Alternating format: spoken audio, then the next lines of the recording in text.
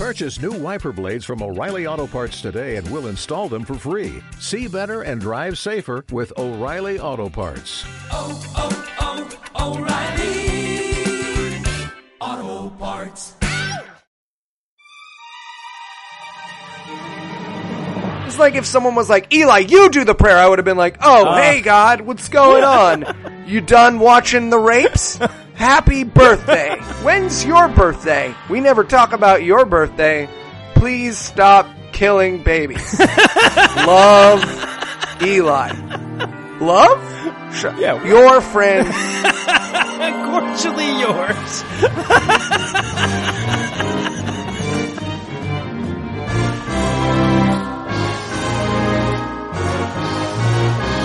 God awful movies.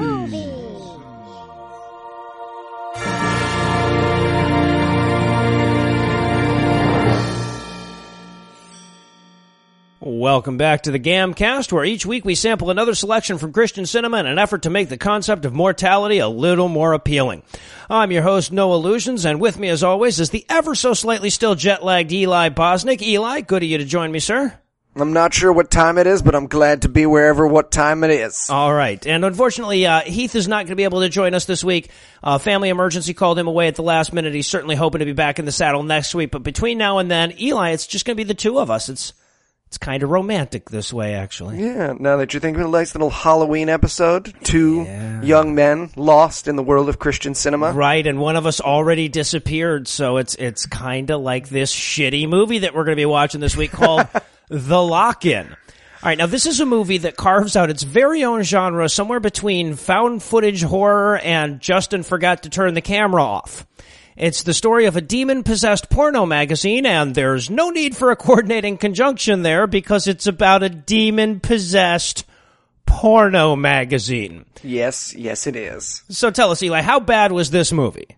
So, you know how you always thought that the acting in the Blair Witch Project was too good?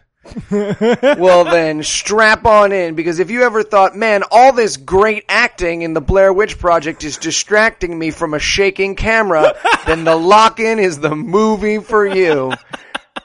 And if you ever thought, hey, you know what, I like the Blair Witch Project, but a demon witch who hunts down teenagers in the woods is too realistic. Well, good for you, because The Lock-In has an even less likely monster to chase teenagers around. We're assuming there's a monster anyway. Not only is this, in my opinion, the worst movie that we've watched, but this may be the single worst thing that ever happened.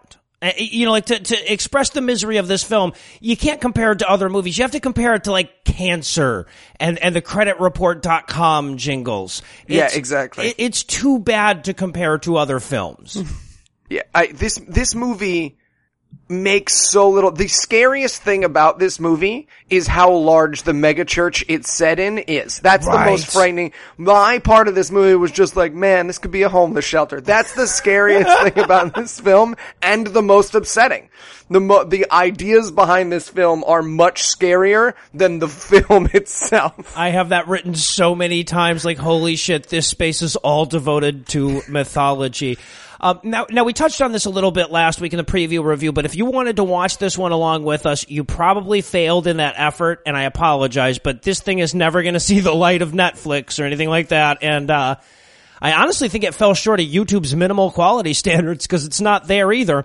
And you also can't even buy it from the website for this movie. In fact, if it wasn't for the existence of the trailer, you could be forgiven entirely for thinking we just made this fucking thing up. Right, just like, oh man, the guys ran out of movies. Yeah, it's really great. Then there's this scene where a lamp chair, Eli, you just saying what you saw. No, lamp chair comes out of the bookcase.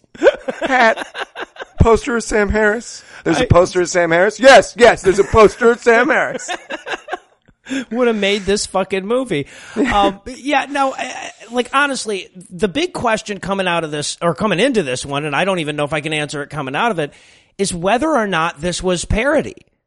So what do you think? Was this a really, really bad Christian film, or was this a really bad parody of a really bad Christian film? This is, without question, not a parody. This is a genuine movie that the people made with their full hearts in the hope of getting people off of porn. There's no, if it is, it's Tim and Eric level brilliant. But it's not. It's not. If this is a parody, then the filmmakers of this movie are absolute geniuses, and I want to see everything they make ever again, because it's absolutely brilliant. But it's not.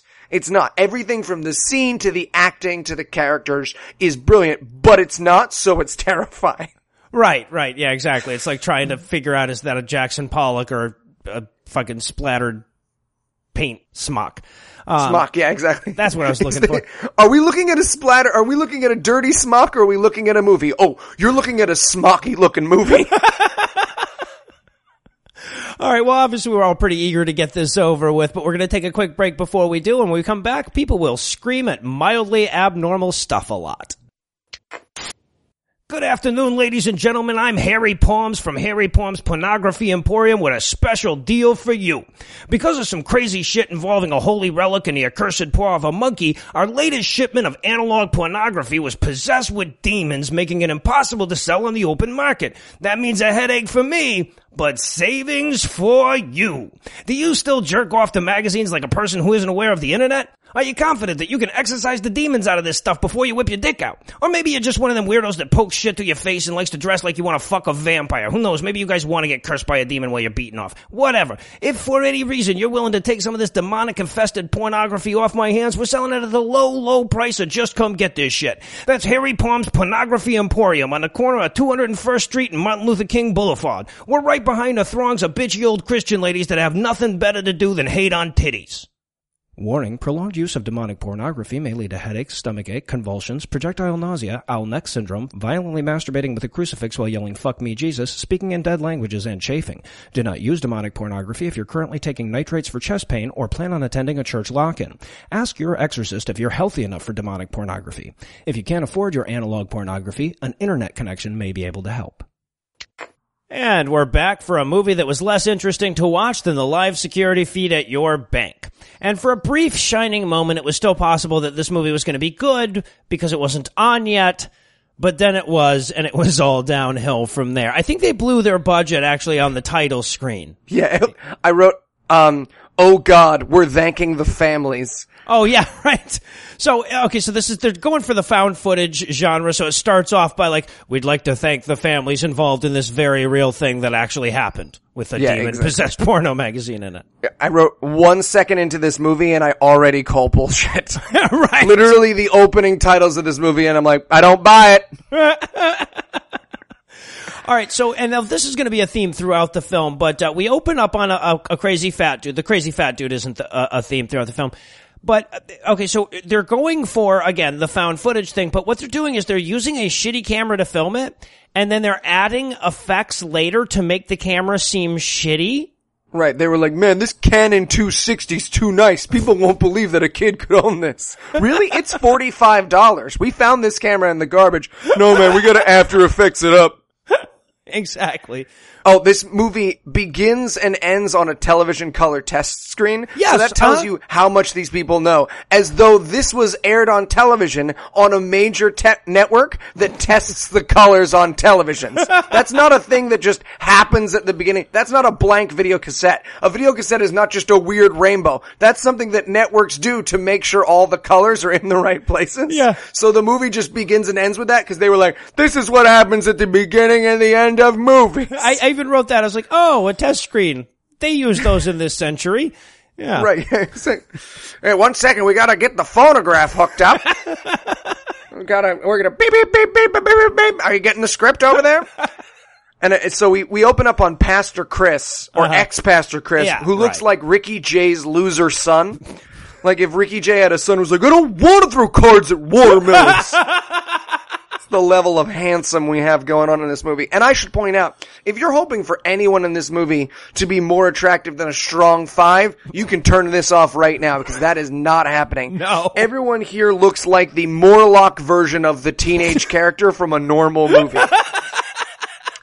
Like everyone's younger sister who was kept in a basement escaped and made this movie. Oh my God, this was a ugly, ugly film. But I will say, and maybe they recognize that, and that's why they put Pastor Chris right up front, because they're like, it's going to be at least mildly better looking than this most of the time. Right, exactly. You know what? Let's start with our weakest looking person. Chris looks like someone pulled all the hair off a baby doll and then blew up a balloon inside it. So we'll start with Chris, and then we'll ease him into the teenagers that look like they've got a little bit of Downs. Just a taste of the Downs, if you will. Someone, just God ever so lightly ground some Downs and some black truffle dust over their fetuses.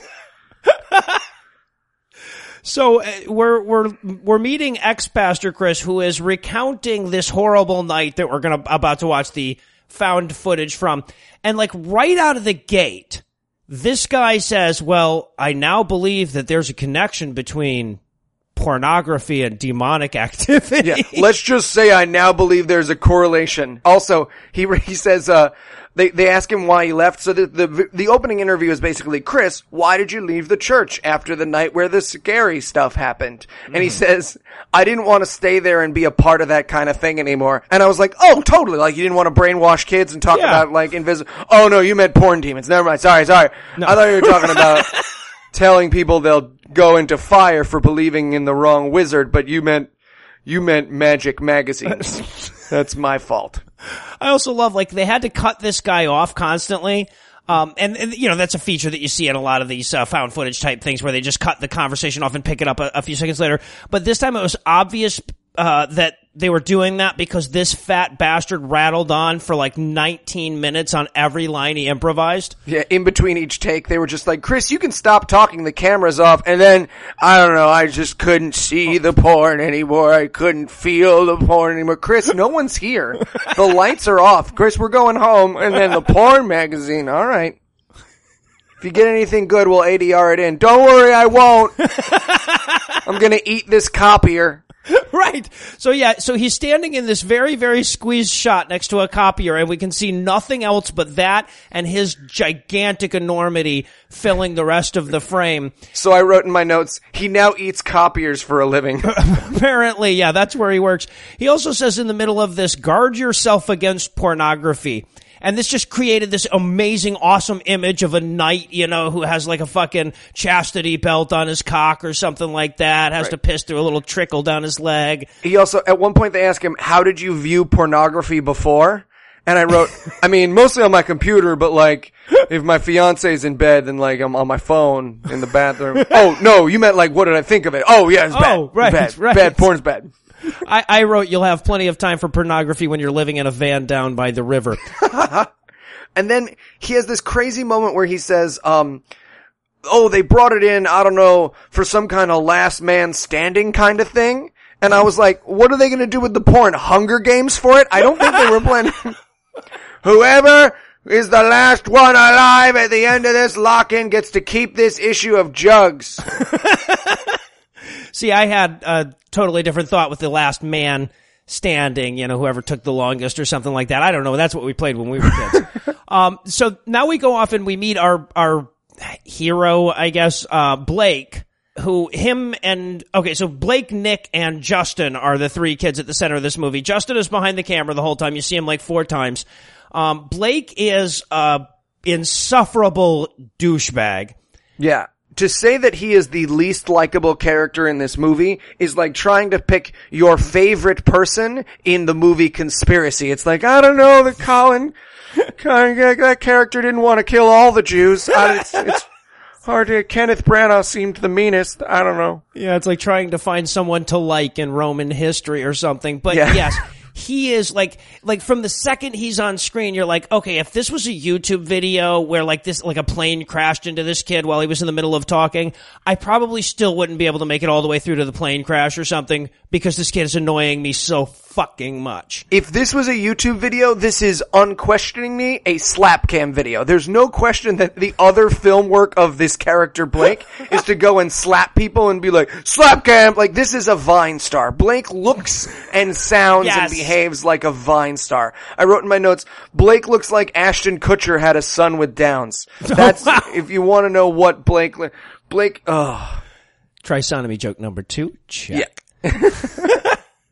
Oh, but before that, we have to point out Justin is alone in his room. He turns on the camera and then sits on his bed and leaves his back to it. And I was like, is this kid going to jerk off? Are we going to watch this kid jerk off in his room? It's not the first time I had that thought, or not the last time, I should say, that I had that thought in this movie. Right. So Blake comes to the door, and at first he has to do this monologue about, we're about to go to the church lock-in, and we don't know how exposition works, so we're just going to tell you what the movie's about right up front with me. We're going to find a porn magazine with a demon in it, and that demon's going to scare us, but don't you worry, because the power of Christ compels us. Credits. There you go. Well, God, that would have been every bit as good. No, actually, no. Okay, so this is the only good thing that ever happens in this movie is about to happen. Oh, yeah. Blake knocks on the door like an asshole, and then we meet Nick's mom. And honestly, if this movie had just stayed on Nick's mom for the rest of the entire fucking movie. 90 minutes of Nick's mom. Nick's mom looks and acts like the chicken lady from the Kids in the Hall sketch. Yes, yeah. And right. Her house is decorated like an Olive Garden waiting room. And she is, to describe this actress's performance is fucking impossible. This actress behaves like her character, like if the backstory of this character is right before Blake opened the door, Nick's dad hit the mom in the back of the head with a shovel, all of her behavior would make sense. 'Cause she seems totally unconnected to reality. No, like, okay, so like occasionally she's just a normal person, then she's screaming at the top of her lungs, and then she's prattling on about the most insane of shit. Yeah, no, I don't know that I could do it justice. Right. I wrote in my notes, ironically, the acting in this movie is far worse than porn. So they could have learned, if they weren't afraid of the porn demons, they would have learned how an actor prepares. I don't know. Yeah. She looks like she's into it. So look like you're into it. Got it. Make eye contact with actors when they are in the room with you. So then they pick up Nick's sister's wedding photo, and he's like, oh, Nick's sister, Blake picks up the photo and he's showing it to the camera, he's like, oh, Nick's sister is so hot, which begs the question, if they jerk off to Nick's sister's wedding photo, does it then become Bourne and then act as a demon portal? Like, does everything you jerk off to there become porn? Is it one of those, like, I can't describe it, but I know it when I see it kind of situations, cause then, right. Cause I want you guys to know, I've made a lot of weird stuff, portals for demons then. You should just be aware. Right. I have an all that DVD set that is just all full of demons at this point. And I'm not. So yeah, and also, by the way, we're gonna learn about 47 times here that Nick has a crush on Jessica. Yes. We're gonna say that over and over again throughout the, first 8-9 minutes of the film, in case you don't get it the first time. Nick has a crush on Jessica. And Jessica has a crush on Nick. But again, because this is a Christian movie, again, not a parody, because this is a Christian movie, they're not teenagers who are like, oh, you're gonna fuck Jessica tonight? And he's like, oh, tonight we're gonna get Nick and Jessica to talk to each other. Yes. And then they're gonna get married. Well, he even says, this is the night that you and Jessica will kiss. Now, these are supposed to be high school seniors. Yeah. On their own video, on their own time. Yeah. So apparently this is what the youth pastor who put this thing together thinks that kids talk about. Yes. Right, exactly. Okay, now it's gonna get a little racy because we're gonna talk about some premarital kissing. I don't know if I'm comfortable with that. All right, Nick's mom, calm down. What's a door? All right. I'm afraid of light. Okay, well, if you could can someone give her pills? I don't take them. I hide them under my tongue. All right. Why is she in the movie? I made all the food. One of your sandwiches has glass in it. But I'm not telling you which one. So this is where we meet Nick, and Nick looks like Alvin from the Chipmunks raped Biff from Back to the Future. That's, if you need an image of what this character looks and like. And has bad acne, or was bobbing for French fries right before we met him. Yes, that's pretty much perfect. And then, so they get Nick and they're heading downstairs to go to the lock-in, and we've only gotten a taste of Nick's mom's insanity on the way in, but on the way out, she hears them talking about how Nick is gonna hook up with Jessica and possibly kiss or something, and she freaks the fuck out. So then we get to spend about 7 or 8 minutes listening to Nick's mom give Nick the sex talk. Yeah, Nick's mom and Nick's dad. Now, Yeah, again, right. if Nick's mom looks like the chicken lady, Nick's dad looks like fat Robert Duvall. Like, I want you to imagine Robert Duvall while they were filming Godfather 3 and he was just sitting at home eating mashed potatoes, just like, you fucking couldn't give me an extra $10,000. It's supposed to be a better movie. That's what, I assume he shot this film while, just imagine if Robert Duvall got stung by bees for an hour and a half. That's Right, what this yeah. male character. And they have the weirdest, I don't know if it's supposed to be a sex talk or a religion talk, but they have the weirdest talk that anyone's ever had with their child. And it lasts for like 85 minutes. It does, and it's clearly supposed to be funny, sort of, I guess, Yeah. but they're not making fun of they're not making fun of the message that's being sent, which is keep your dick in your pants and never touch it and be ashamed of yourself every time you have an erection. They're making fun of the way it's being presented. Like, Right. these people don't know how to shame a child's sexuality. Right. If we were writing a movie about crazy Christians and bad Christian parenting, this is the scene we would write. So the mom says, did you pray about this? Mm-hmm. She says, Did God introduce you to her? did God introduce you to her? I don't want you getting anybody pregnant. Don't touch her. At which point I wrote, does she not know how pregnancy works? She has a kid. And then he mentions that they met in math class and she goes, oh, did you solve her problems for her? Yeah, like, And then when they say they went to a pizza parlor. This is part of I guess they got pizza.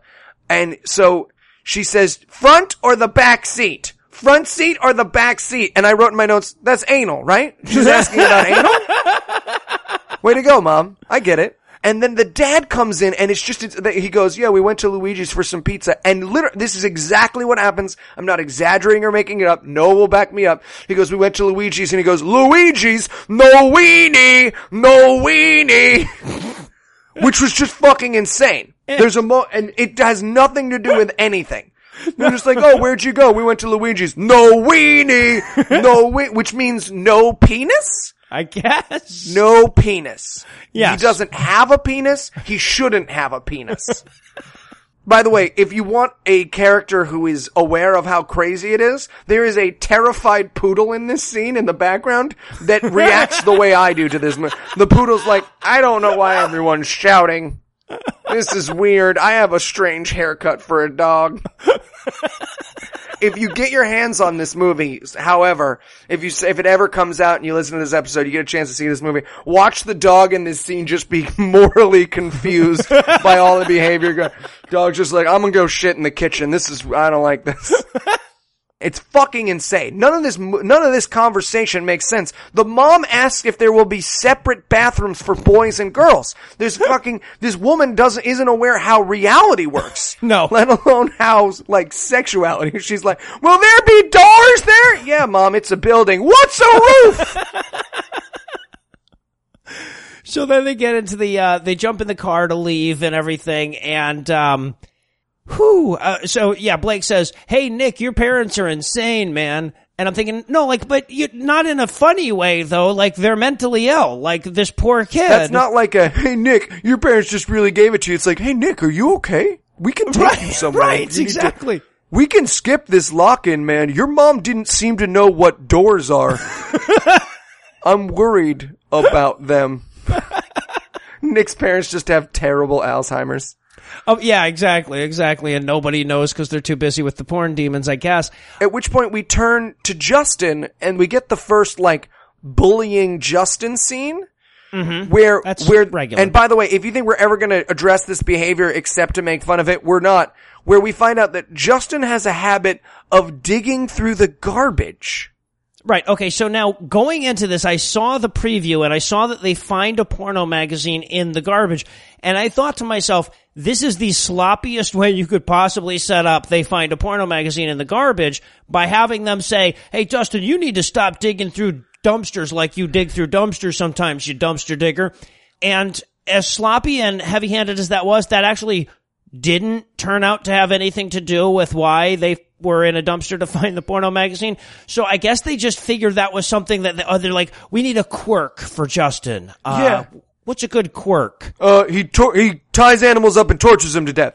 That's good. Something like that without, he dresses up like a woman and fucks himself. He digs through dumpsters looking for stuff. There we go. Nailed it. Yeah, got it. Good job. Lunchtime. Let's break for lunch. This is a good writers' meeting.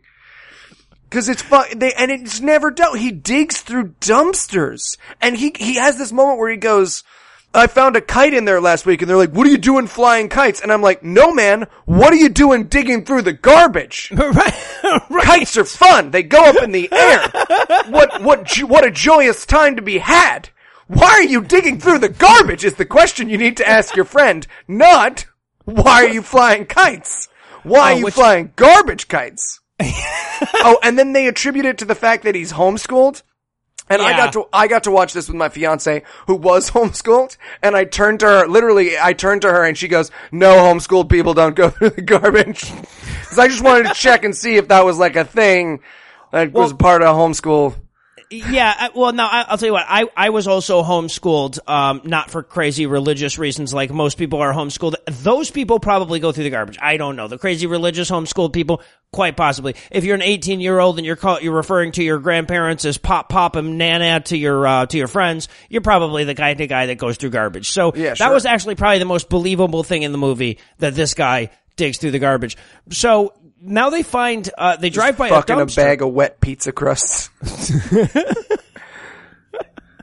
I got one for everybody, guys. Right. So they drive by a dumpster, and they stop at the dumpster not so that Justin can pick through it, but because Blake's car is dirty and they want to clean it out. Right. And this is where they find the demonic porno magazine that will be at the center of this film. And man, did no one who was a part of this movie have access to a porno magazine. It's a paper bag, and it very clearly has a Martha Stewart home living magazine in it. They open it up several times. We never see anything but words.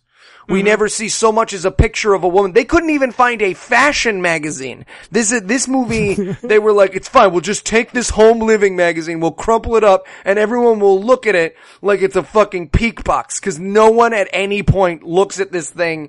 Cause if you find a porn magazine, and I know, cause when I was young, I found porn magazines with my friends. The first thing you do is you open it up and show everyone the titties. You don't take turns slowly opening it by 3 degrees and being like, yeah, you see those titties in there? No, cause the book is closed. Well, there's titties in there. Never do they turn it sideways, open a centerfold, nothing. And by the way, this thing is covered in like a brown paper bag constantly. Like there's there's like construction paper or whatever. Like you remember when you were a kid and you would make, I don't know, maybe you didn't grow up as poor as me, but you'd make the book covers. Yeah, make your own book covers. That's exactly it. Someone made a book cover for this porno. Well, I'm gonna be using this a lot and I don't want the cover to get all ripped up, so I'm gonna cover it with a grocery People get bag. weird on the subway when I'm beating off to it. I think it's because they can see what the magazine is. Yeah, exactly. So. Maybe they'll just think I'm beating off to something else. Oh, that guy's just jerking off to Home and Garden. When you're done with that, may I use it? And then they have this moral quandary moment of what to do with the magazine. Should we put it back in the trash? Should we keep it? Beating off to it never seems to come up for some reason. But what ultimately happens is that they sneak it into Nick's backpack without him knowing. Right. That's going to be important later. Very important.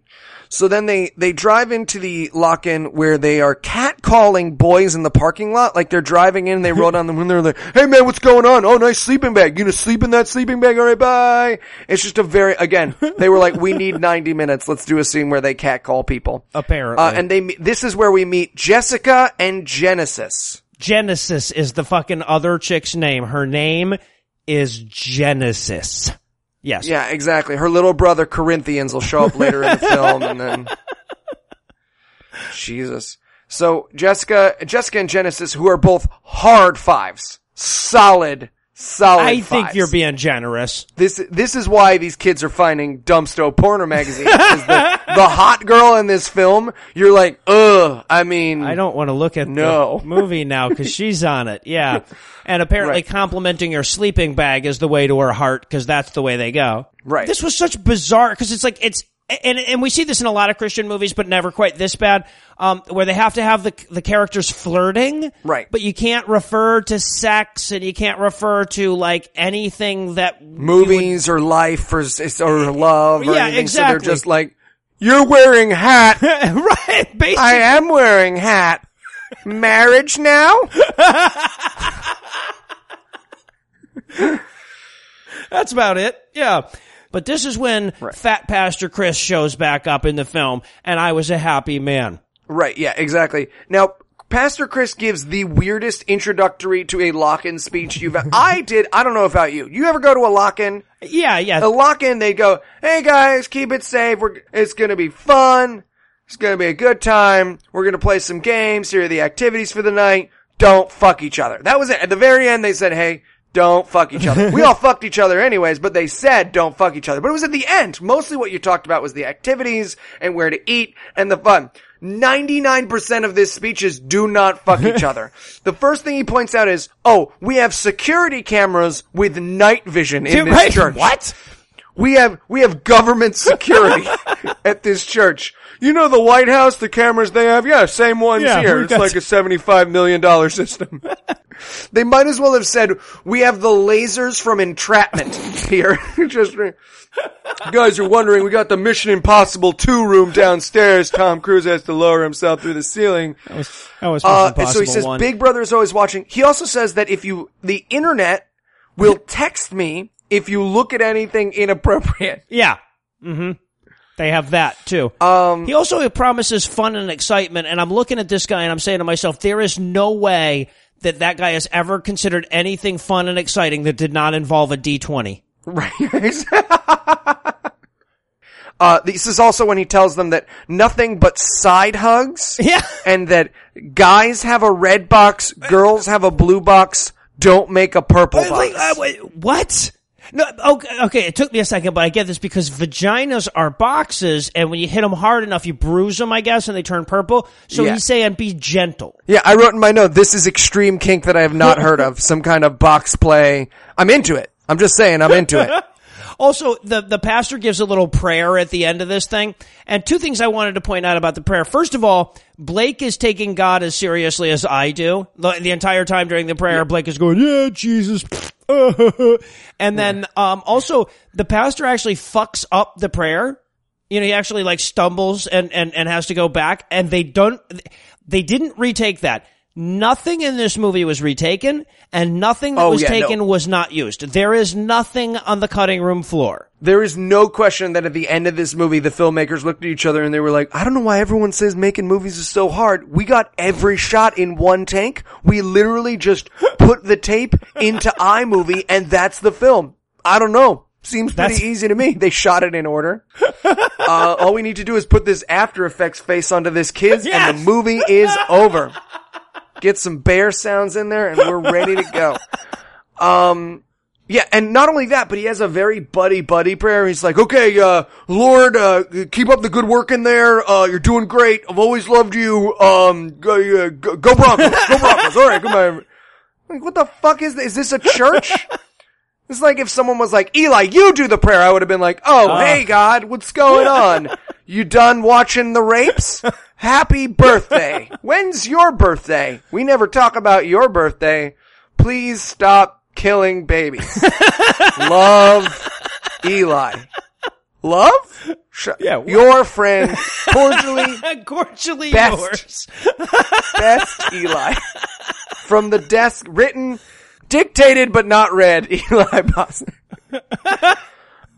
So now we're waterboarding Genesis for information about whether or not Jessica likes Nick, even though the camera turns and Jessica and Nick are talking and very clearly like each other. Yeah, exactly. To which, of course, Jessica, they've got to bring the porno mag back out. So Jessica's like, "Oh, what's in your backpack there, Nick? Are there cookies in there?" And and he goes, "I don't know. Let's check and see if there are cookies in there." And of course, there ain't no cookies in there. But she reaches into the paper bag filled with paper. So she's like, are these paper cookies? I like paper cookies. Is there pictures of cookies? And then inside you wish, do the snozberries taste like snozberries? Right, so her first instinct when she opens up this dude's backpack is, oh, here's a brown paper bag that looks like it came out of a dumpster. Let's check Let's check out. there for the cookies. Yeah. Right. And she reacts to this porno like it's pictures of them murdering a homeless guy. And by the way, the least believable thing in this movie is that a girl with a nose ring wouldn't be okay with you having porn in your bag. Listen, my friends, Right. I grew up in the 90s. You pull out porn for a girl with a nose ring, she's gonna be like, oh man, that's some softcore shit. Let me show you this. You seen the movie Shit-Eating Bitches? Two Girls, One Cup? It's the full film, 90 minutes, man. I got it on my phone. Pastor Chris gets a text. God damn it, Jessica. I'm just watching it for the articles. There's no articles. So yeah, she finds the porn, screams like shit. She's like, you're disgusting. You've seen naked people. You have seen pornography. Ah! And she runs and gets Pastor Chris and his wife so that they can chew him out and have a very awkward sex talk. Right. They have a talk. And by the way, we should point out that he is filming this through the door. This is not the first Yes. time the last time this will happen, but they have a magical camera that can get fairly perfect sound through a window or a door. They just failed to mention their friend Steve, who's holding a boom over everybody in this movie, and they just never talk to him.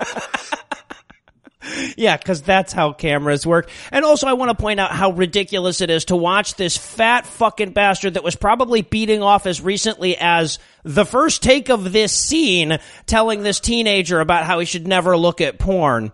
Right. They were like, Chris, you got YouPorn still on your computer? You wanna close that window? Oh yeah, sorry, Genesis was changing her t-shirt earlier and, we don't want to repeat of last year. No, Chris, we don't. No. You went to jail. You're on a list now. I know. Live, you learn, you get, Jesus forgives me, and that's all that matters. All right, well. Apparently. Yeah. And also, so at this point, he looks up and sees that Justin is filming, like very clearly standing right in front of him, filming in the window. And Blake goes, oh shit, they saw. So then they make him come in and let him keep filming as they chastise, or as he continues to chastise him. Right. We're not going to tell anybody about this, but we are going to let your friend film it. Right, exactly. Also, Justin's, they're like, where did it come from? Oh, we found it in a dumpster. And the pastor turns to Justin and goes, Justin, were you dumpster diving again? So apparently this is something that everyone knows about. Right. Everyone knows that Justin goes through the dumpster and does not care. No. Everyone's just like, yeah, no, it's old J-Dog going through the dumpster again. Can't help it. Found a squirrel last week, kept trying to eat it. Anyways, that's not my job. My job is, do you believe in Jesus? Right. Also, we can't glaze over this line here. At one point, Pastor Chris says to Nick, he's like, when you were looking through that magazine, did it occur to you that could be my daughter? And Nick goes, well, it wasn't. And he goes, well, not this time. Those are the actual lines in the movie. Yeah, I wrote, does Pastor Chris's daughter do porn? Where's that Clearly. backstory? Yeah, I want to see exactly. the backstory where Chris's daughter is Alexis Texas, and he's just keeping up a competitive branding thing. He's like, oh, I can't help but notice, but my daughter's not in this one, man. You got a problem with her stuff? Sasha's been working really hard lately, man, She's got her own website. Well, and also he's like, oh, and would you just go and watch my wife take a shower? And I'm like, that these girls are aware the cameraman's there, right? They get permission and stuff. They might think that, I wrote in my notes, they might think that porno is an accident. Like that people just get walked in on fucking and some guy's like, oh fuck, take pictures. And they're like, well, it is what it is. I guess we're ending up in Hustler magazine now. Apparently. So their solution, now that they have this porno magazine, is that they're going to burn it. They're going to burn it. They're going to take it out in the parking lot and set it afire so that even the ashes will not be able to be reconstituted to see tits in the future. Only you can prevent forest fires, people, because they go out to the parking lot by the dumpster. Yes. To burn it. But before they do, they have another buddy prayer with God, where it's like, God, we love you just for who you are. You had me at hello, God. You complete me, God. It's just the weirdest. Again, this guy this is the prayer I would give. I would just be like, God damn, what do people say? 10 things I hate about you, God. You let kids die. No, wait, I'm supposed to say nice stuff. So then the devil So that Chris, the pastor, has trouble lighting the actual magazine? Yeah. And in my head, I was like, oh, the devil makes the kitchen lighter not work. Apparently. So great is his power! I should point out, too, that they were in the middle of what looks like tornadic wind activity, too. So it didn't occur to anybody that, like, hey, maybe we should wait for the wind to calm down before we do the lighter scene. And, of course, they didn't retake it or anything like that. So we get to watch Pastor Chris try 96 times to light this goddamn thing on fire before he does. And then they apologize, and he goes, well, it's not me you have to apologize to. It's, you know. And I wrote in my notes, who do they have to apologize to? The porno? For wasting it? For setting it afire? I think it's the Space Wizard Man.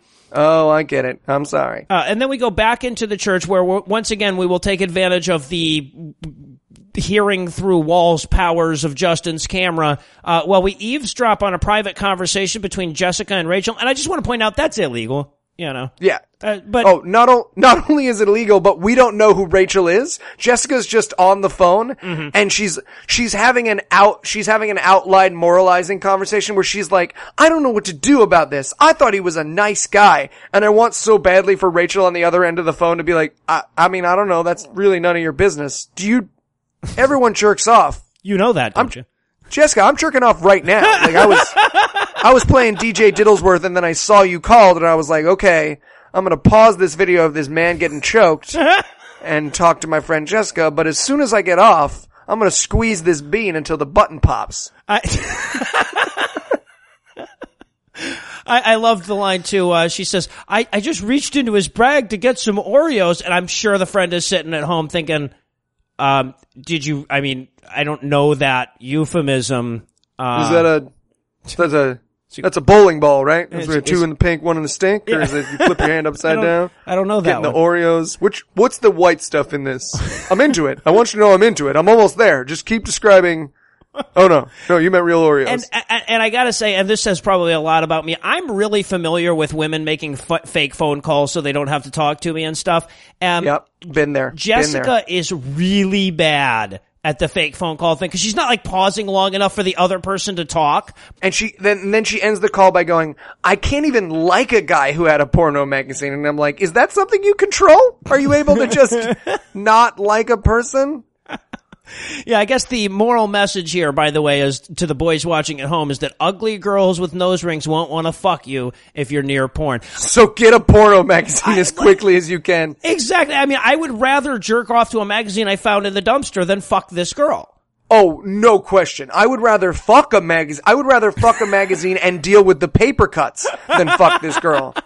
I mean, sure, yeah, there's little cuts all around I could fill this magazine with lemon juice, fuck it, and get the paper cuts, and I'd be like, well, at least it's not Jessica or Genesis. So now the old country buffet school of acting. Oh, wow. Super accurate, by the way. So now we cut up to they're like laying out their sleeping bags, and as Nick unrolls his sleeping bag, the porno is in the sleeping bag, even though they burned it, guys. Right. Get it? Because it came back because the devil has a... And this is where we get the first of the security cameras of the building. And to show that the devil is present, the automatic door opens. Yes. The very clearly automatic door, because it's got the little handicap window plate, opens by itself. So I did not recognize that was supposed to be scary. Right. Anna went, is that an automatic door? And I said, yeah. And then I realized, oh, the opening of that automatic door is supposed to be scary. And then there's a thing swinging, like in a corner we're supposed to see in another shot, in a rocking chair rocking. And I just wrote in my notes, oh, look, they have a midget that hung itself too, like in The Wizard of Oz. It's real stuff, people. Google that. Midget hung himself on the set of Wizard of Oz. That's not true.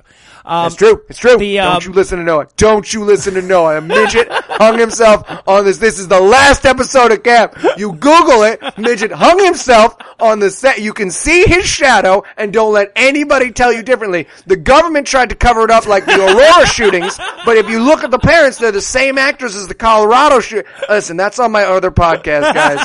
I don't want to cross promote right now, but it's a whole thing. That midget later committed the Aurora shooting. That's the point. All right. I got you. So, by the way, I want to point out that in order for us to believe, okay, so we're getting this security shot that is apparently following an invisible devil whose first thought is, I'm in a church, where's a good rocking chair? Yeah, but I need to sit down. Well, we don't know that this devil is morbid. This devil has very, very weird plans. Yeah. This devil's game plan throughout this night seems to be, I don't know, I'll like lock all the doors and make...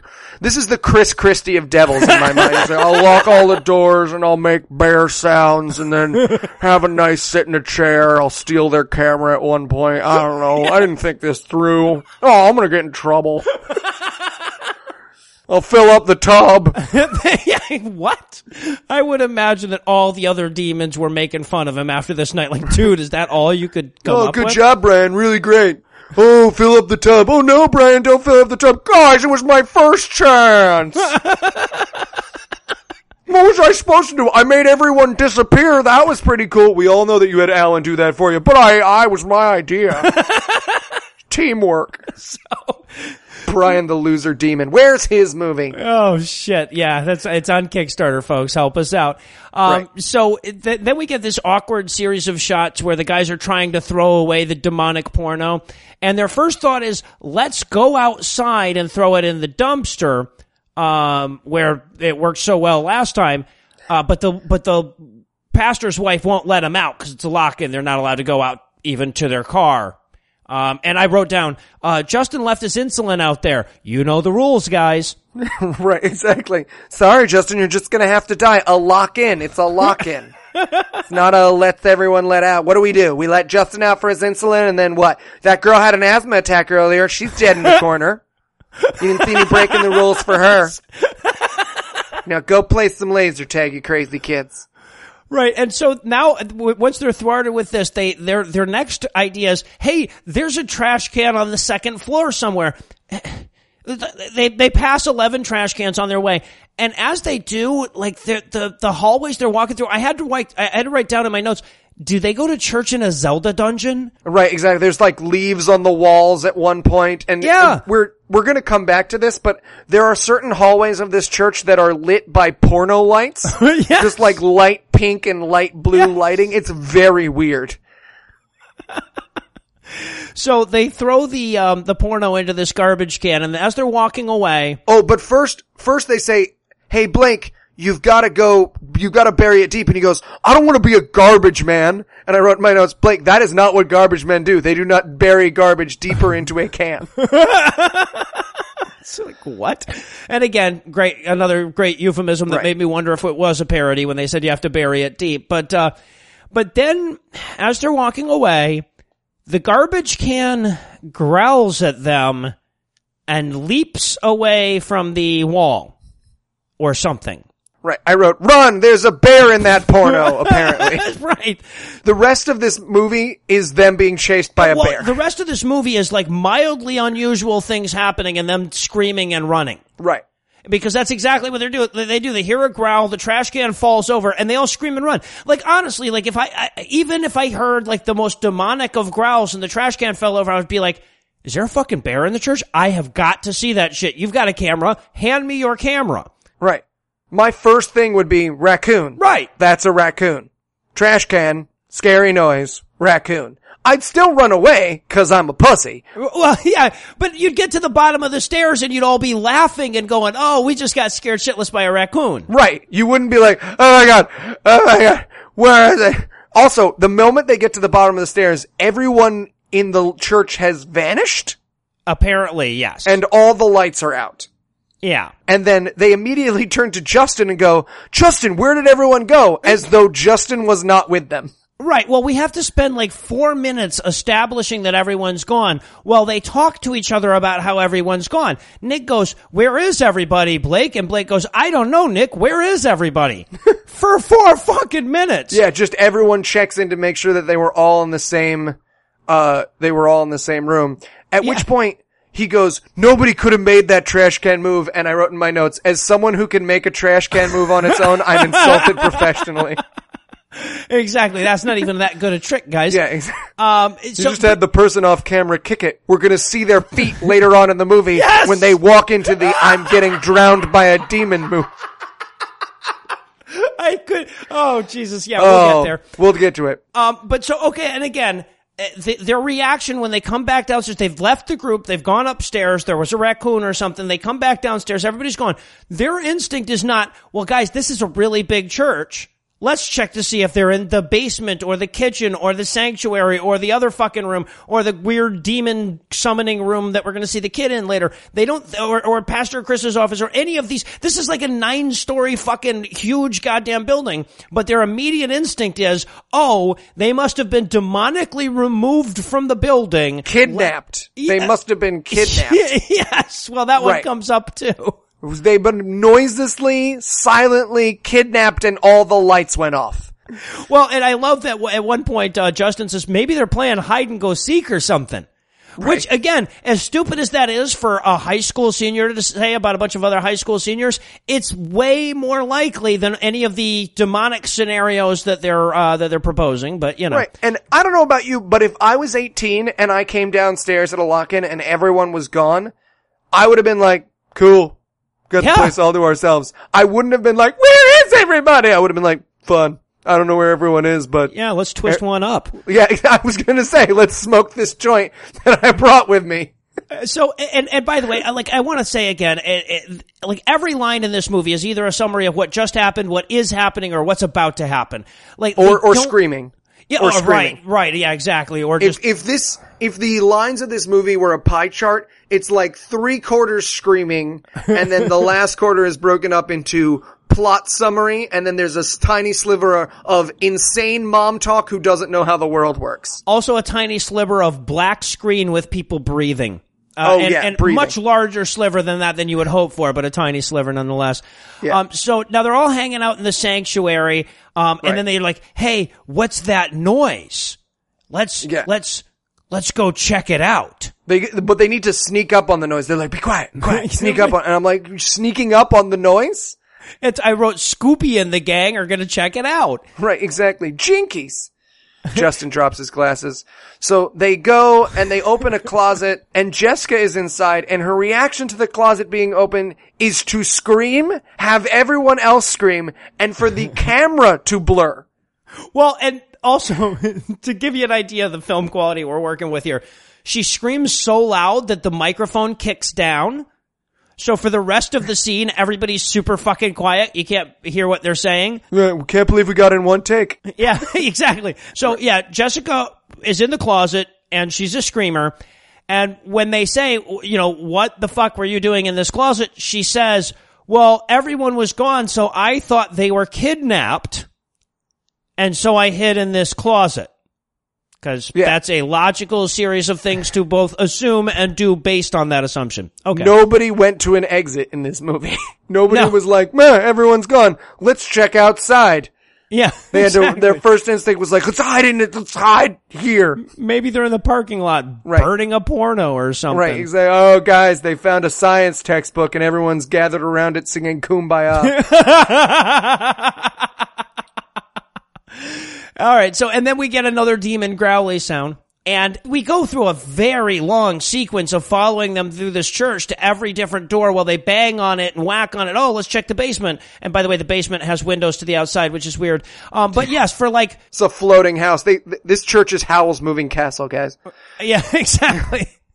So for several minutes, we watch them bang on windows and stuff, and at one point, I loved this. You know, somebody brings up, hey, why don't we hit one of these windows with a chair? Oh, this is what, yes, they get down to the basement and he hits the window with the chair like wrestling. He's very clearly learned how chairs work, hitting things from wrestling. Like John Cena's gonna tag him in on that window. He's just tapping the goddamn window because they clearly, you know, they don't have the budget needed to break a window here or anything. Right. So and also, if they broke a window, they would be free. Well, that too. So we watch him feebly tap on this window going, it won't break, guys. Right. Also, they obviously didn't have the budget in this movie to like lock the doors really. And since most big buildings don't have doors that like deadbolt from the inside, most of them can open from one side. All of the actors had to pantomime about opening the doors by doing anything but pushing or pulling on the doorknob or push bar for the door, so they're like, I'll try the top of the window. How about the bottom of the window? How about the middle where the fucking push bar is? No, that'll open. No. How many takes did they just accidentally open the door and be like, Right. cut? Blake, we said not to open the door. I'm sorry, it's just, can we put something on the other side? No, people will see. And when they go back into the sanctuary, you know it's creepy because the podium with the music is knocked over. Right. And I wrote down, no human being would knock over a podium like that. Guys, something knocked over the music stand. Must be the devil. Let's run around like fucking insane people. Right. If I saw a knocked over music stand at that point, I'd be like, oh good, someone is here. Yeah, right. Let's put Right. this back up so it doesn't get ripped up later. So they go through like the back exit of this sanctuary or whatever. This is where we find the pink and purple lit hallway or whatever. Which is for baptisms? Yeah, exactly. There's a giant hot tub hallway. It's a hot tub hallway. That's the only way I can describe it. It's a hallway, but the floor is a hot tub. Yeah, exactly. So it's a baptismal, which would be an awesome fuck room. Such, and again, proof that these aren't real teenagers. They don't immediately turn that on and fuck in that water. Yeah, that would be the thing to do. But they stop and they say, "Oh, this is the thing for the baptisms. This whole thing fills with water. Wow, Right. Interesting." And when they said that, Anna turned to me and goes, is this an ad for this church? Oh, look at this. A lovely baptismal font used by anyone should they feel the right of the Lord. And here's where we usually keep the delicious free refreshments for anyone who comes into our Saturday service. So yeah, and then this is where they see the guy and at the walking by outside and they bang on the window, but he can't hear them. And Right, it's clearly but the devil soundproofed the windows. yes. Soundproof the windows. Oh, that's a whole thing. Do you want us to put up like foam or? No. I want it to look like normal windows. So like soundproof it on the outside. Exactly. I'm going to be using a Zoom mic in there, so I really need it to be quiet, guys. I need it to. Yeah. So now we need the characters to move elsewhere in the film, I guess. So they all go, "Oh, I'm so hungry. It's been minutes since we ate, I guess." That's what I wrote. It's been minutes since we ate. Minutes, I say.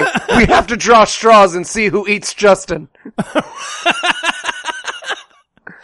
And I'm thinking to myself, man, guys, I've seen Pastor Chris. There is no food left in this church. Exactly. There may be like somewhere deep in the bowels of it, there might just be gigantic fucking 40-gallon drums of Oreo cookies somewhere, but those things are going to be padlocked shut. You're fucked. Which of course Jessica will reach in without looking. She'll just be like, I bet there's cookies Right. here. Don't trust her near a paper shredder. Oh look, I bet there's paper cookies in. Shut out of my hand. At which point I wrote in my notes, I see. This is going to be the let's check the blank movie. And indeed it is. The rest of this film is let's check the blank. Nope. Well, let's check the blank. Yes. All right. So now we're in the kitchen and we get a phenomenal version of what Eli was talking about them not actually being able to lock the doors, because apparently the fridge won't open and none of the cupboards will open. And Right. again, they couldn't like seal anything up, so they have to like when they're trying to, they have to hold one hand on the cupboard while they're trying to pull it with the other hand, or This is a mime you would not tip. That's the level of mind we have going. It's just like, it's, you see it open a little bit and they close it again. They're like, fuck, Right. I'm sorry. Are we cutting? Oh, we're not cutting. All right, keep going. Can't get this fridge open.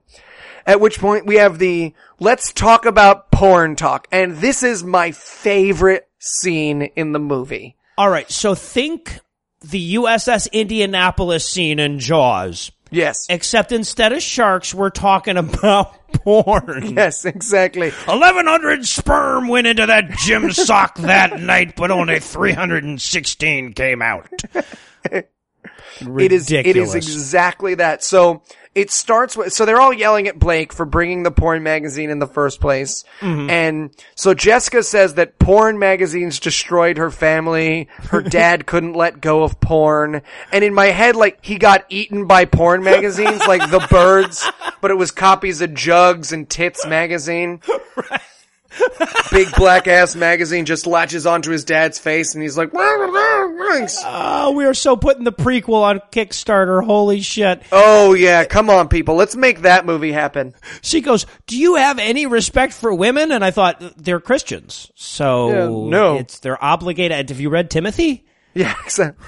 Also, what a weird moment when she's like, don't you have any respect for women? You're supposed to marry me and then rape me. You're not supposed to look at people who got paid to do what they want with their bodies. That's, No, hell no. what happened? I forgot. A porn killed my paw. Right, exactly. But then Blake needs to one-up his story by saying that his dad, it didn't destroy his family. His dad just left him a box of porn. That was it. His dad skipped out on him. And left him a box of porn. Which, I want to see that conversation between Blake's dad and mom. So, you're leaving us and our child? Yep, I've gotta go, but here, give this to Blake when he comes of age. This is just a bunch of porn. Yeah. Yeah, Give it to him. This is what I want him to have. So I don't That's want him beating gross. off to lingerie magazines like I did. Come on. Yeah, exactly. And then Nick shares his "My childhood was destroyed by porn" story. And then Justin, we get a rare window into Justin's fucked up life because apparently his grandpa his pop caught him watching porn on his laptop and then took the laptop outside and ran over it several times. Right. And again, this is now the third Christian movie where a Christian's reaction to porn on a computer is to destroy the computer. The third film in which this is a technique employed and no one goes, hey man, you can just not watch porn on that thing. Every time someone's like, nope, gotta kill it with a bat. I'm glad he just didn't stab out his eyes like fucking Oedipus. Right. Nope, your eyes saw the porn. No way to get that out of there. Gish! Here, use Nan's brooches. And then, of course, something rattles somewhere off screen, so everyone screams repeatedly. Right. The window, like, moves so... I mean, they might as well just have the person's hand in shot, like, shaking the window, and everyone's like, demons! And Jessica stays, by the way. Everyone runs, but Jessica stays. Just curled up in the corner there because, well, you know, what are you gonna do? So I guess we'll just leave her there like all the heroes of this movie chose to, at least for a couple of minutes while we take a much-deserved break. But before we do, let me give Act 3 the hard sell here. Will porn's family-destroying massacre continue? Will we spend yet more extremely long periods of this movie watching these characters walk down the same hallways again? Will any single moment in this movie be sane? Find out the answers to these questions and more when we return for Act 3 of The Lock-In. As bad as this movie was, its single redeeming quality might just have made watching it worthwhile. And that element, of course, is the character of Nick's mom. With gems of dialogue like, will there be a boys' and a girls' bathroom? And what's a lock-in? We couldn't help but wonder what it might have been like to have her present in other films. So without further ado, we'd like to present Nick's mom in film history. The Godfather. Michael, is it true? Don't ask me about my business, Kate. Is it true? All right, this one time, I'll let you ask me about my fares. Is it true? No. What's a hat? I'm sorry, what? What's a hat? Will there be hats there? Where? You're confusing me now. I don't... Sometimes I hide inside a deer and wait for Christmas. Gone with the Wind. Frankly, my dear, I don't give a damn. Don't walk out that door. What's a door? Have you prayed about this?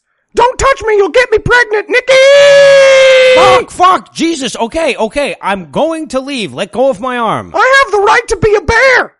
And finally, another Christian film. God's Not Dead. I'm sorry, Professor, I can't do that. I'm a Christian. Nikki! You need to see with your nose in case your face go blue blouse sing song Dario! You have terrible dementia. I'm made of poop worms!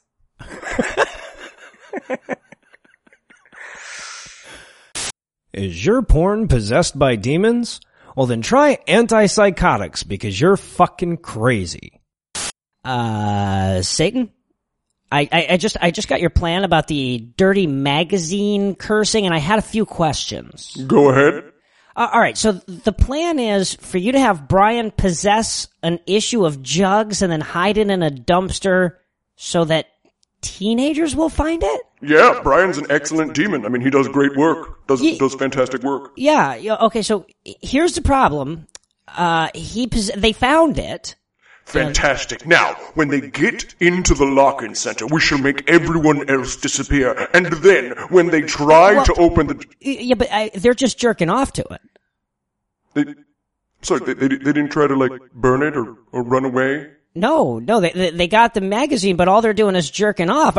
Brian's still trapped in there, and he's just been watching these teenagers jerk off furiously for 4 days. He's not having a good time here. Oh, wow.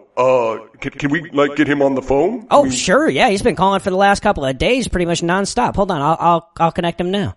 Oh, God. Brian! You there, bud? How's it going? Jesus fucking Christ, these kids don't stop. Use some lotion. This is terrifying. I moved a trash can and they didn't even notice. Oh, wow. Wow, Brian, buddy, I am so sorry. I did not think it would go down like this. Why don't you come on home? I am so sorry. I am never doing this again.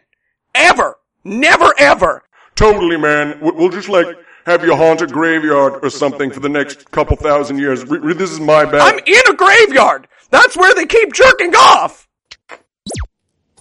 And we're back. When we last saw our heroes, they were screaming maniacally at the fact that blinds had rattled. Now, apparently at some point after that, they all fell asleep sitting up in a kitchen, a fact that we're made aware of through the magic of Demon Cam. Demon Cam! Listen, if the porno confessional wasn't a weird enough part of this movie for you, then the part of this movie where the devil picks up the camera and just films all of the kids while they sleep is my second favorite. And it's a very long scene. Oh, it's 3 solid minutes of him just getting close to each kid's face, being like, this one's Blake. That's Jessica. Look at them all tuckered out. There's Justin. There's Justin's shoes. Yeah. I want to see the security camera footage from that of just a demon holding the camera on a tripod, just like, just beating off on them in their sleep or something. Yeah. Yeah, exactly. But, so we get 4 minutes of that, and then the movie, like, just cuts back in with the audio of Jessica going, I think it was Genesis, guys. Right. We need to, basically she's like, guys, we need to save Genesis, and everyone else in the movie is like, no, she's fine. No, we're gonna let her go. Exactly. So they go and they chase after Genesis, and Blake has a moment where Jessica has a moment where he turns and she goes, guys, this is so scary. And I expected her to just go, aren't you scared, audience? Be scared. This is a scary movie. Right, and then we get this very weird moment where, like, something's going on, but they didn't put the camera in the right spot for us to know exactly. And I think we were supposed to. I mean, I think we're supposed to see what's going on. I think they're acting something out, but it's just slightly off camera. So all we see is that there's a door and Jessica's screaming and everyone's freaking out. Yeah. And then we never see Jessica again. No. So yeah, Jessica gets eaten by a door. I guess. Now, so they run and they hide in this closet now that Jessica's gone, and they turn the camera off but leave the audio on or whatever. So, like, literally for about 45 seconds, we look at a black screen while these kids are breathing. Right. I wrote in my notes, nice, black screen. I'm gonna imagine a better movie on top of it. That would help. And now we're moving towards the money shot of the film. Yeah. So they decide against their better judgment to go and see if they can save Jessica from the door or whatever. So they come out of the closet and they're trying their damnedest to set up something, something's creepy. And so like Blake says, "Hey, what's that?" And the camera pans in and it's a ball sitting on the ground. And I'm like, okay, nothing could be in less need of explanation. It's a ball. There's like a kids area right around here. I'm unimpressed. But apparently the characters in this movie need to know where the fuck that ball came from. Yeah, exactly. Also, it's weird because I feel like, I forget what the movie is. There's a great horror movie where they use a ball really scarily, And I can't remember where the ball bounces down the stairs and he throws it in the water and then the ball bounces down the stairs. Yeah, again. right. I feel like they saw that movie and they were like, you know what's scary? Balls. Like they didn't realize that it was about the ball coming down the stairs. They were just like, no man, people freak out at balls, man. People hate children's toys. So they wander off and they go into this room, which by the way, I don't know what the fuck. I mean, I don't know churches that well. I can't even imagine what this room is used for if it's not summoning demons. Cause there's just all kind of weird shit on the floor, like actors' marks and shit and weird symbolism. Right. Pentagrams and fucking hopscotch boards. Yeah, exactly. So there's this kid sitting on the floor and they go over and they touch him and they turn and the kid literally does that scare cam face thing that like, try this puzzle, see if you can solve the maze. And then it's like, it's a scary lady's face. That's literally what happens to this kid's face. And then it is, by the way, it is the first time that something has happened in this movie which would cause me to scream and run away. Everything else has been like, door. Yeah. So kids scare cam faces and they all run away. Now, I want to point out two things about this sequence. Number one is that they found a really cute kid. So there was nothing at all creepy about this kid. You're just like, oh, this poor guy, he didn't know what he was getting into. All the other actors in this had to know how bad it was. He didn't. And then he makes his evil face. And they put like a filter on it to make him look like a demon or whatever. But the filter, like the face that they're putting on the kid doesn't fit on the kid. So if you watch this scene carefully, and not all that carefully, you'll see that there's a region way outside of the kid's face where this filter is still being applied. Right, where there's also demon face. Yeah. Yeah, exactly. So for bad effects, these were bad effects. And as they run away, Blake goes, how did that happen to his face? And I wrote my notes, After Effects. That's how that happened to his face. It's really easy. It's just drag filter. I'll explain it later. Yeah, and then they run to hide in the pastor's office, where I was kind of hoping they were going to find his massive porn stash, but they don't. Right. Instead, they find footage of an interview that he's done in the past at some point. And so if you're wondering, hey, are we going to watch found footage of found footage? Oh, yes, we are. This is the inception of terrible found footage movies. We're going to watch terrible found footage inside other terrible found footage. Yes. You're welcome. Yes. So apparently they have this image of the pastor interviewing a guy about his porn addiction. Now, I want you to think about this for a second. We're talking about a guy who's going to see his pastor for counseling about something he's embarrassed about, and the pastor is filming it. I guess we're supposed to think it's for some purpose other than beating off to it later. Right. And he goes, we're going to film this. And I wanted so much for the character to go, no, not okay for you to film this. That's why I did this secretly, so that you wouldn't have film of this. Film would be the opposite of what I want in this situation. Exactly. We're going to have you do this in front of everybody. No. That's why I'm in this room alone. Want to save this for posterity.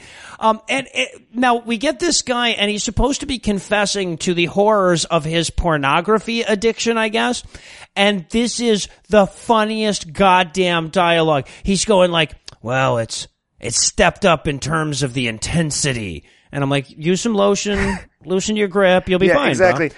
Getting in my head, I'm like, oh, he's getting into weirder stuff. And let me say, that's great. That's a great time in your porn experience when you're 2 in and nobody's coming home for another hour and you're like, maybe I'm into this thing, and you find out you are, and then that's what you are now. But I sympathize with this guy where you click on the video that, oh, I would never like this, and then you're like, oh man, I'm into that. Well, then now I learned that about me.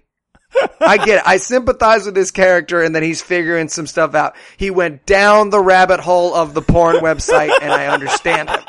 I understand him and I sympathize. Listen, none of us think we're ever going to click on that thumbnail, but the 4th or 5th time in, he's still got another 25 minutes. I get it. And I forgive you. Who knows? But that's not what this is about. No. Instead, he says that he started to realize he was being watched by people. Well, or he was seeing stuff out of the corner of his eyes. Yeah, and I thought at first that he was just whacking it so hard he was getting spots, which I'm like, good on you, dude. Obviously, yeah, good on you, man. Sit on your thumb. Yeah, exactly. But no, and he's talking about like, oh, well, my wife caught me and she's threatening to leave me. I'm like, okay, well, that's her issue. It's you know? exactly what I wrote. I wrote, seems like her issue, bro. Yeah, right. And he also says at one point, talking about his porn addiction, I shit you not, I don't know how to beat this thing, Pastor. And I so wanted Chris to move around to the front of the camera and say, let me show you how to beat this thing, man. Let me show you how to beat this thing.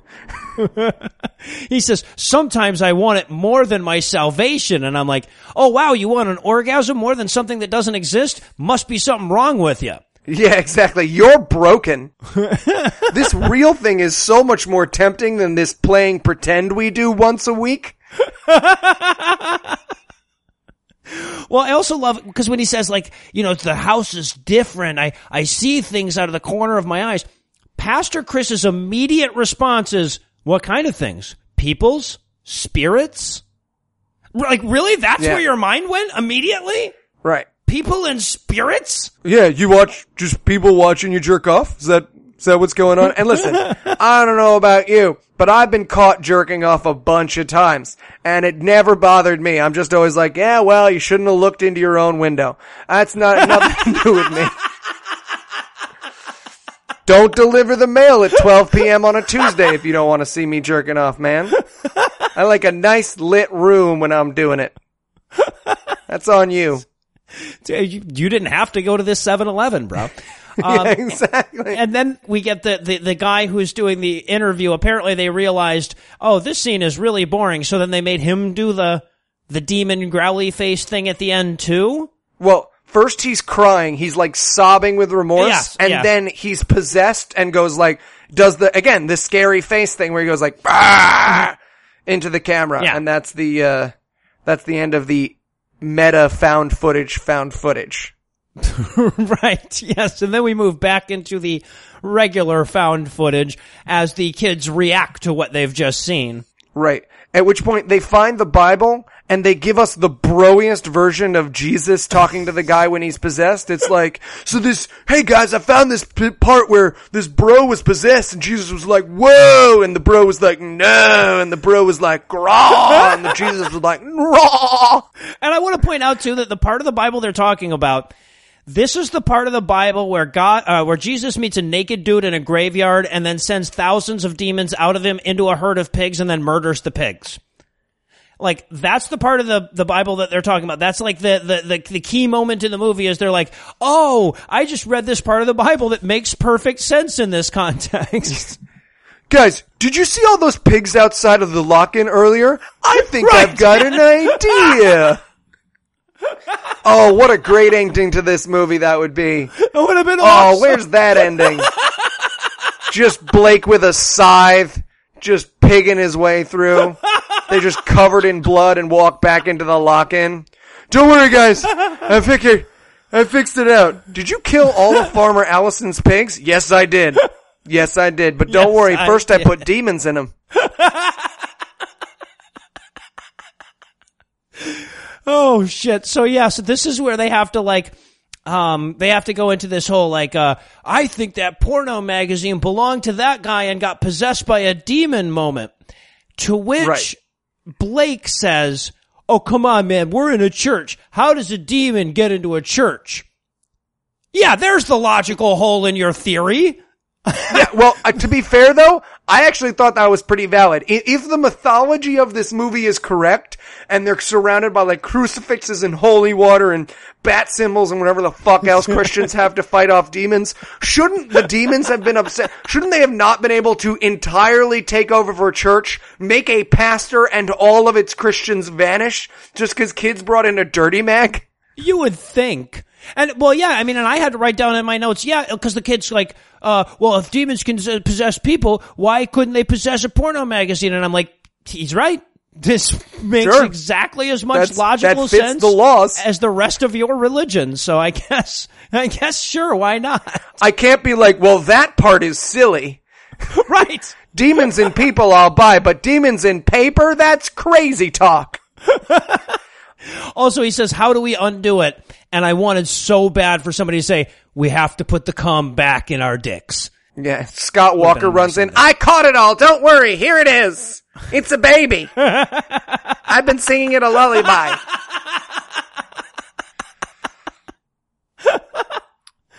And then, of course, they hear a noise, and like in every other moment in this movie, when they hear a noise, they have to go check it out. Right. And this time, it's even more innocuous, because it's like, what's that sound? It sounds like running water. Let's go check it out. Like, what could be more normal than hearing running water in a building? Right, exactly. Or in running water, not just running water in a building, running water in the place where there's water. Right. Well, yeah, exactly. So the demon to freak people out turned on the tub. Let's not, just for a second, let's reflect. The thing that freaks them out at this point in the movie is that the demon turned on the tub.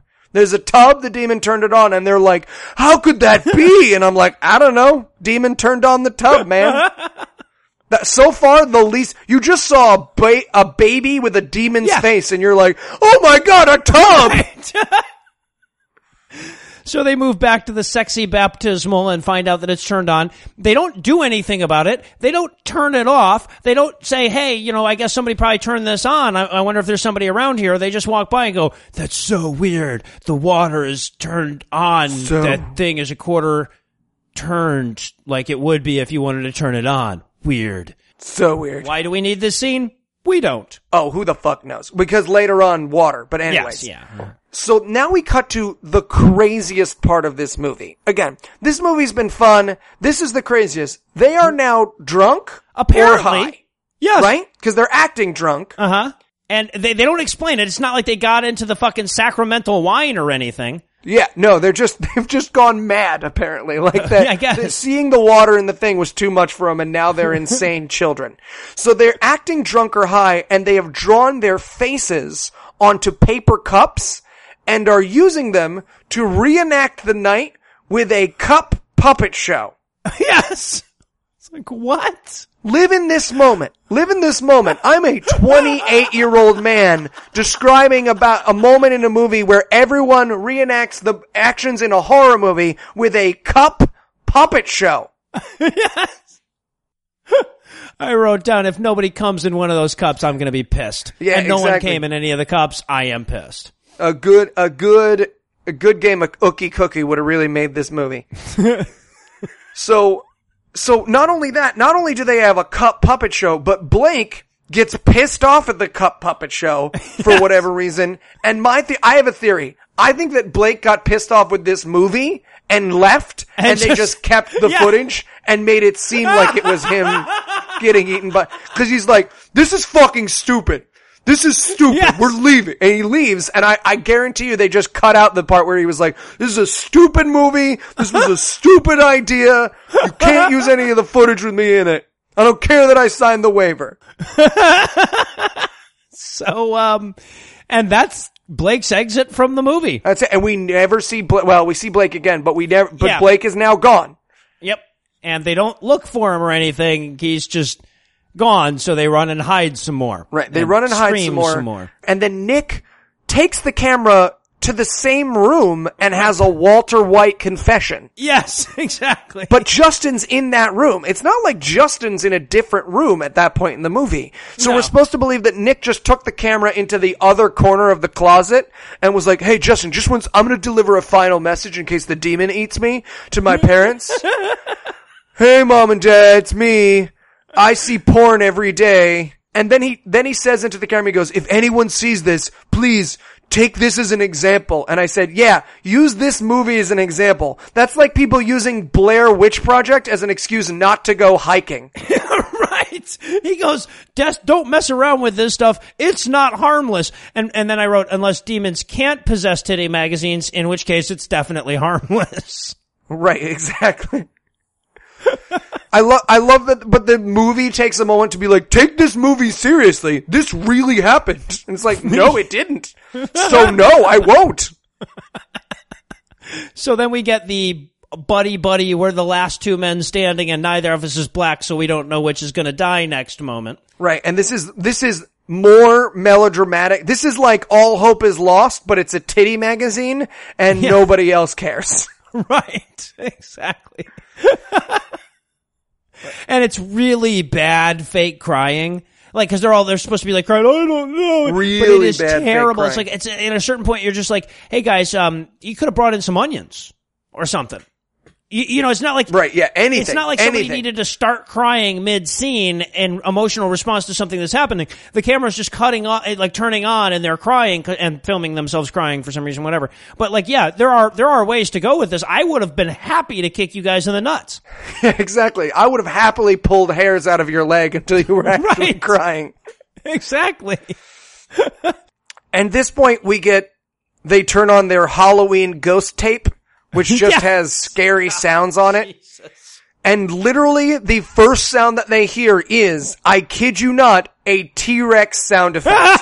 It is very clearly like, "Rah!" And I was like, oh, so there's a T-Rex in the church now. Apparently, yeah, it's like lay down at the Because I museum. own that ghost tape. I work in haunted houses. I own that tape. I knew what sounds were coming next. I was like, now it's going to have the running children. The chain now it's going to have the rattles. screaming woman. Yeah. And cut. And then apparently Nick disappears as well. Nick disappears. This movie's so lazy that they didn't even bother to kill Nick off as a character. No. Blake, maybe he gets eaten by a demon. Jackie, she gets eaten by a door. But Nick, he's just gone. They didn't have the time. They ran out of tape. Nick's gone. Yes, Go fuck yes. yourself. So, and now, again, we have to imagine that this kid, like, wakes up in this dark closet or whatever, and his first instinct is to turn on his camera so that we can get this audio, and then go, hey, Nick, where are you, Nick? Nick, are you there? Nick. Hey, Nick. I'm sitting right next to you if you're still here, so you definitely hear this, Nick. Oh, I'll turn on the light on the camera. And then, yeah, Nick is gone. And apparently, okay, I guess we're supposed to be getting the impression that a lot of time has gone by here or something, because now Justin is dying of thirst? Yeah, he's walking through it. He comes across the baptismal pool from earlier that filled itself up, and he all of a sudden goes, water, like a cartoon desert. He Yeah, goes, right, water. Wile E. Coyote standing behind him. Yeah, like when you find something, Yeah, let me know. Yeah.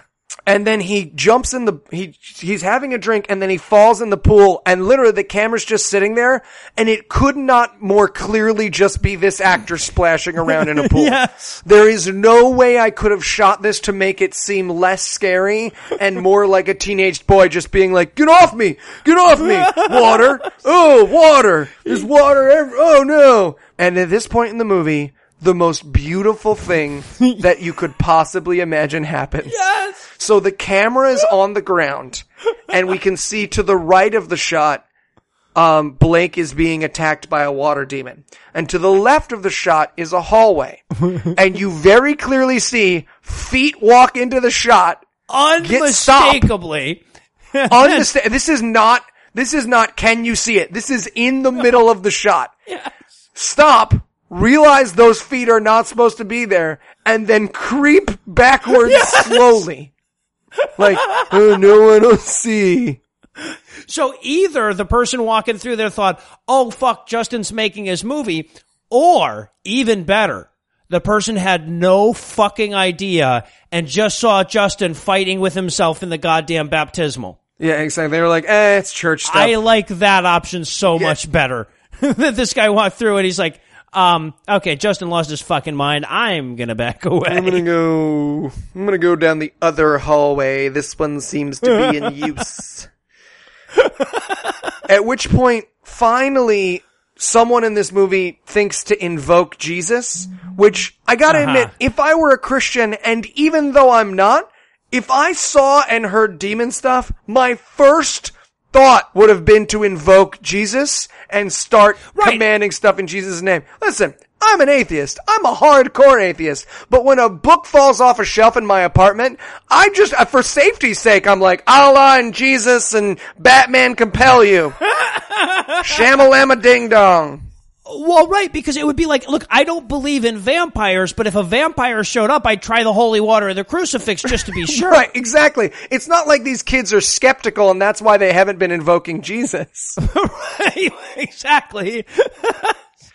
So yeah, so he stands there for a very long time going, I can't do it. I need Jesus to come save me from this. And it made me think of Bronson Pinchot in the scene in True Romance where he's in the elevator and he's got the wire on. Anyway, Yeah, this it goes movie on this for movie reminds me a ton of True Romance. Thank you for bringing up the comparison. My notes are just full of comparisons to True Romance.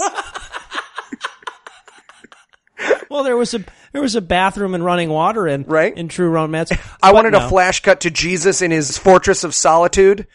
Just being like, he hears the call and he gathers the fucking super friends to go fight a water demon.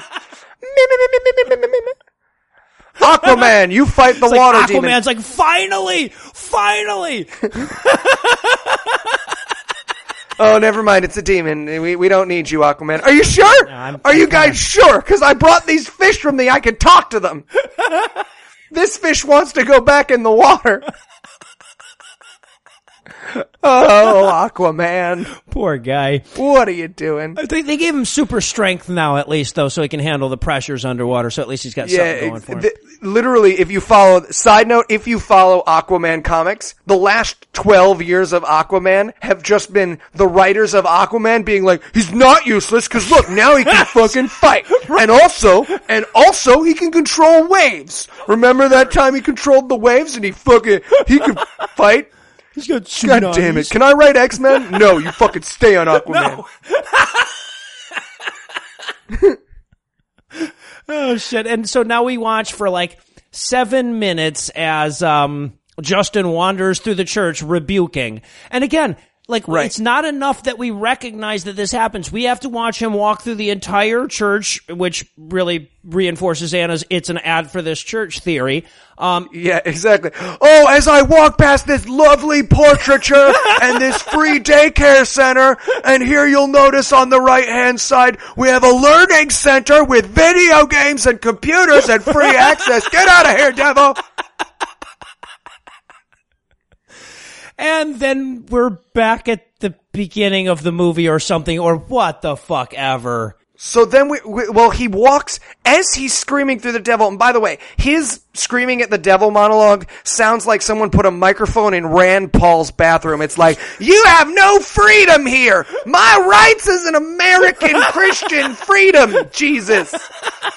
It's like B audio from an episode of Cops if you rated a libertarian convention. That's what it sounds like. Just like, I'm an independent citizen of the United Jesus.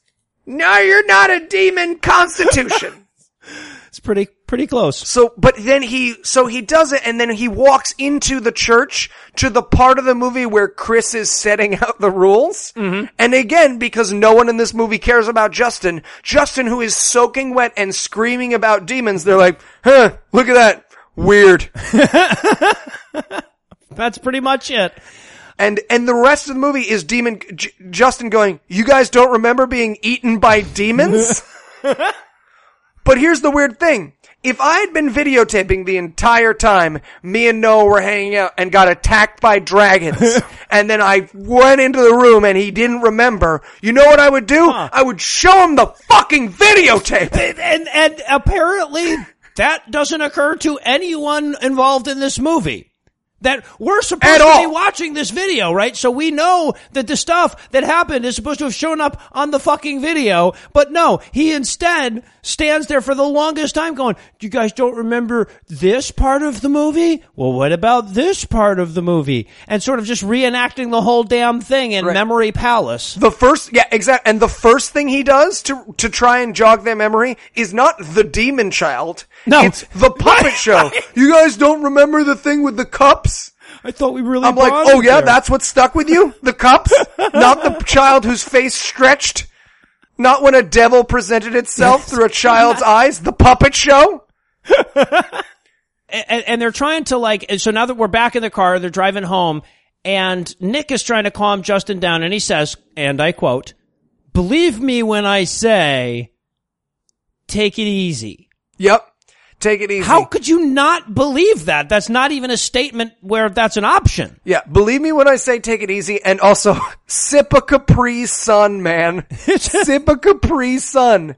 It's sippy time. Sippy time. I can't stab the pouch. Guys, I used to just cut it open with a scissor and pour it into a glass. They still haven't figured Yeah, exactly. That's what I did. That's what baby Eli did. He just cut open the pouch and poured it into a glass. That's the way to go. So, yeah, Justin apparently doesn't remember that he was holding a camera this whole time. So he gets out of the car, he goes home, and he sets the camera down and then just walks out of the room. And for long enough that we actually kind of wonder if he's coming back. I wrote in my notes, something's going to happen, right? Oh, God, he left the camera on and we're going to be here forever. We're just going to watch Justin live his life now. I'm Woody from Toy Story. I just have to watch Justin live the rest of his life. But instead, no, he shows back up with a trash bag to throw away his massive analog porn stash. It is massive. It is also not porn. It is very clearly, I paused it, it is very clearly a Vogue magazine and, as I mentioned earlier, a Martha Stewart Living. Oh, really? Yep, you can see very clearly Martha, the word Martha. Why was he jerking off to Martha Stewart Living? Because she's a sexy, sexy bitch. His thing is insider trading, guys. Don't judge him. I so wanted, though, because you're supposed to be throwing away all his pornos. I so wanted him to start pulling out butt plugs and inflatables and a Sibian with a fucking pole start motor. Right, exactly. A fleshlight with fangs. Yeah. Damn, Justin. Yeah, but unfortunately, you find some weird shit in the trash. Yeah, exactly. I can see why they threw it away, though. And then we just watch his room for a very long moment after he throws it away. And then he turns the camera off so he can beat off, I guess. Yeah. Now, and by the way, worth noting, there are no credits in this movie, and that didn't surprise me at all. I'm not surprised that no one wanted their name associated with this thing. I just assumed because no one made this movie. I assumed they didn't have anyone who they could credit this movie to. But see, now this is what I was wondering at the end of it, okay? I was thinking to myself, what if, this all really happened? And this is all real found footage. I mean, it would be like the chick in the Douglas Adams book that got abducted by really fakey looking aliens. Right. Can you imagine if there really was this porn demon and they really had no, we have video footage of the whole fucking thing, guy. Who's in that rocking chair? And that's probably why we can't find it anywhere. Right. So tell me, Eli, what, if anything, did you learn from watching The Lock-In? Well, I learned a couple of things, and they're really valuable. The first is that if you're watching porn, you're probably watching Chris's daughter. So just be aware, most porn contains Chris's daughter. She's done a lot of films at this point, and you gotta support Samuel L. Jackson of porn. Yeah, exactly. You gotta support your artist. The second thing I learned is that don't let a beginner demon go into your church lock-in, alright? You want one of your more advanced guys. Yes. Because a beginner demon's just gonna lock all the cupboards and shake some window shades. And then the minute someone says Jesus' name, just run away and set time back in. You need a nice, high-quality demon. Obviously. And finally, to avoid the how many stars question, I ask you, how bad would the demonic curse on your porn have to be before you would choose to watch this movie instead? Now, you kind of have to know my internet history for this one, but the curse would have to be for all the stuff in my porn to happen to me. And then I would watch this movie, and I would watch this movie several times, guys. You do not want to see my internet history. I need help. This is a cry for help. This whole podcast, I've been building up to this moment. I get some deep web shit going on. Some deep, the Tor network spits it out. I try to look for it on the Tor network and they're like, get out of here. Gross. You need help. See a doctor. Oh, it could be worse. I was beaten off to this movie. And well, that's going to do it for our review of The Lock-In. That isn't going to do it for the episode just yet because we still need to get y'all fired up about next week. So Eli, tell us what's on deck. Redeemed. Which is apparently the story of a platonic affair? Yeah, so according to the trailer, this is a movie, it's a family drama about a guy who runs a internet security firm? Or something. I don't know. Everyone's just hitting keyboards like 1980s hackers. Yes. But he runs and then he has an affair by liking another woman. Now, according to the preview, and I could be wrong, maybe he actually fucks someone, which would be sort of a real plot, but according to the preview, he just wants to fuck another woman, and that is the conflict of this movie. Yeah, twice in the preview, the Jesus line about if you look at a woman with lust, you've already committed an affair with her shows up twice, which I guess they think means something other than you might as well fuck her. Right. You might have, more importantly, you might as well have fucked her. Right. Like, everyone in this movie is reacting to him liking another woman like he fucked another woman. This is like this is like a normal movie about affairs, except nothing happened. Yeah. That's what it seems to be setting up. Yeah, but it seems to be a movie about the gigolo husband from Married with Children wanting to fuck a Brazilian chick more than he wants to fuck his wife, which, I mean, I saw the woman playing his wife and the woman playing the Brazilian chick, and, like, we all do. So, apparently, I've also committed an affair with that Brazilian chick. Right. The alternate title for this film is Who Could Blame You? Right, exactly.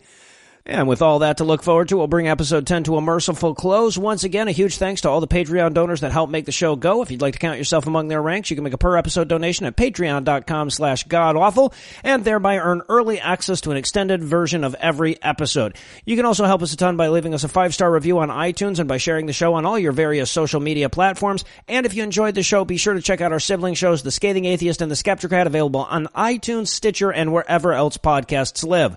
If you have questions, comments, or cinematic suggestions, you can email godawfulmovies@gmail.com. All the music used in this episode was written and performed by Ryan Slotnick of Evil Giraffes on Mars and was used with permission. If you like what you hear more by following the links on the show notes to this episode. Thanks again for giving us a chunk of your life this week. For Eli Bosnick, I'm Noah Illusions, promising to work hard to earn another chunk next week. Until then, we'll leave you with a guy from Brooklyn telling you to fuck yourself. Fuck you, you motherfucking cocksucking fuck you.